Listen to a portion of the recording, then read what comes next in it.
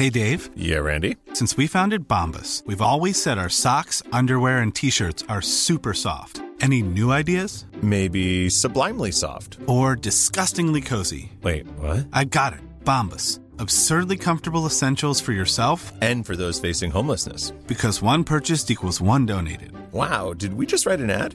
Yes. Bombas. Big comfort for everyone. Go to bombas.com/ACAST and use code ACAST for 20% off your first purchase.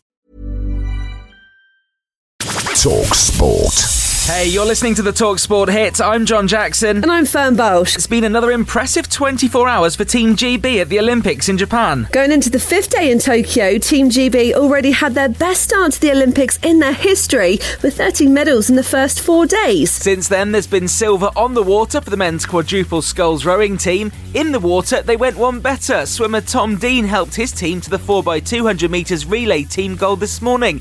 That's just a day after he took solo gold in the 200 metres freestyle. Dean's mum Jackie joined talkSPORT's Hawksby and Jacobs after his first gold and simply couldn't believe her son is an Olympic champion.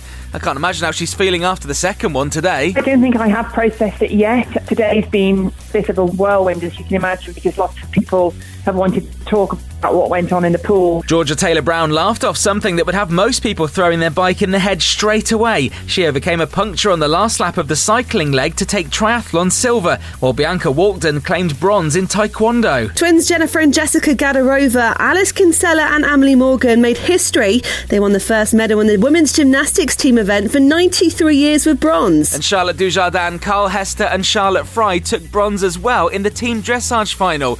Meanwhile, USA's most successful ever gymnast, Simone Biles, has withdrawn from tomorrow's all-round final to prioritise on her mental well-being. It's after she pulled out of the women's team event. She left the arena after just one round of the competition before returning later to support her teammates as they secured the silver medal. Biles revealed she's simply not enjoying this Games. It's been a long week, it's been a long Olympic process, it's been a long year. Elsewhere, Rafael Varane is one step closer to being a Manchester United player after the club confirmed they agreed a fee with Real Madrid.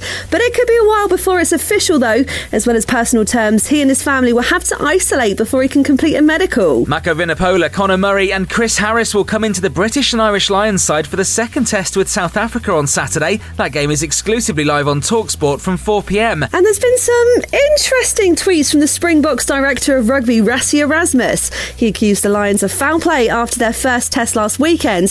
So Gallen cleared up whether he'll be heading online for a Twitter war. No, I don't even know how to get onto it, set up a Twitter account, so I think I'd end up getting too much abuse. And has Eddie Hearn given away when we'll finally see AJ versus Fury? We always wanted to do it in December, but I think February is more realistic. Well, it does sound like plans are in the works. He was speaking to talkSPORT Breakfast. But don't get too excited just yet. Both of them still have to come through their next fights. And the good news is, though, Tyson Fury's third bout with Deontay Wilder is live on talkSPORT on October the 9th. There's more from Glorious Goodwood this afternoon on talkSPORT 2 from 1 p.m. Then we've got Super League action from 7 p.m. as Warrington Wolves take on Wigan Warriors in the Battle of the Ws.